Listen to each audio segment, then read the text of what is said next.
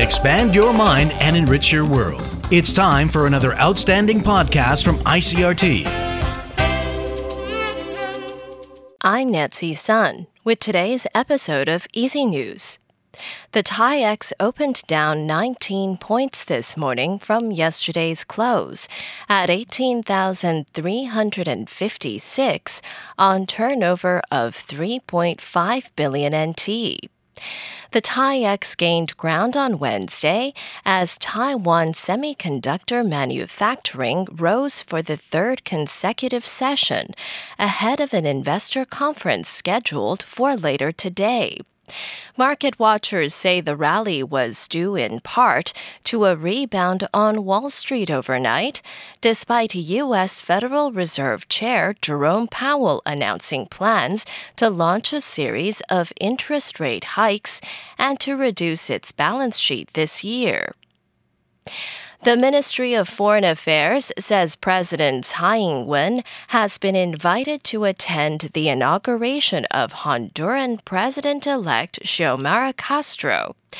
According to ministry spokesperson Joanne Oh, it received the invitations addressed to Tsai from both outgoing President Juan Orlando Hernandez and Castro's camp for Tsai to attend the ceremony on January 27th. Oh says the presidential office will be making further announcements on whether Tsai will be leading a delegation or sending a special envoy to Honduras for the occasion. Castro had repeatedly said she will sever ties with Taiwan in favor of Beijing during her election campaign. However, Foreign Minister Joseph Wu has said Castro's team has promised that diplomatic ties with Taiwan will remain unchanged. The Ministry of Transport says it could soon be allowed to make public both the names and photographs of people convicted of repeat drunk driving offenses.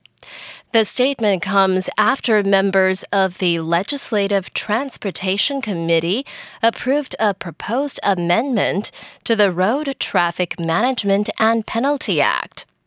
According to the Transport Ministry, the amendment to the act defines repeat drunk drivers as those who have committed the offense 2 or more times over a period of 10 years. The amendment also covers those caught driving under the influence of illegal drugs. In international news, Egyptian President Abdel Fattah el-Sisi is urging rival factions in Sudan to engage in talks to move forward in their transition to democracy after a coup toppled the civilian-led government. The Egyptian leader said Wednesday that Sudanese parties should agree on a roadmap to stabilize the country and hold elections at the end of the transition. He also denied siding with either party in the crisis. Following the October 25th coup, some Sudanese opposition leaders suspected that Egypt had given a green light for Sudan's military leader to oust Prime Minister Abdallah Hamdok's government. El-Sisi insists his government does not intervene in other countries' internal affairs. Egypt fears that a prolonged deadlock could further destabilize its southern neighbor. And over in the U.S., prosecutors added charges against a man suspected of driving his SUV into a Wisconsin Christmas parade.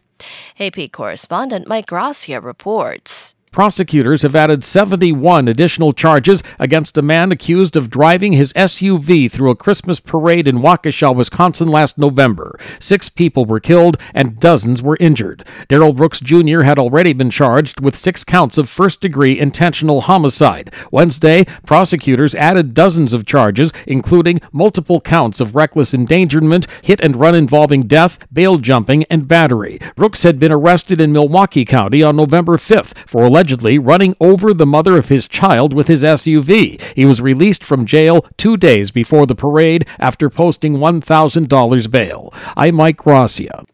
And that was the ICRT News. Check in again tomorrow for our simplified version of the news, uploaded every day in the afternoon. Enjoy the rest of your day. I'm Nancy Sun. Hey there. I hope you've enjoyed today's episode.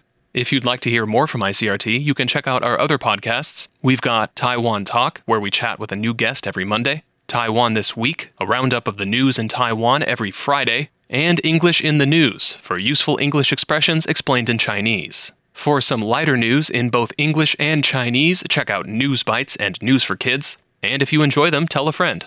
Thanks for listening.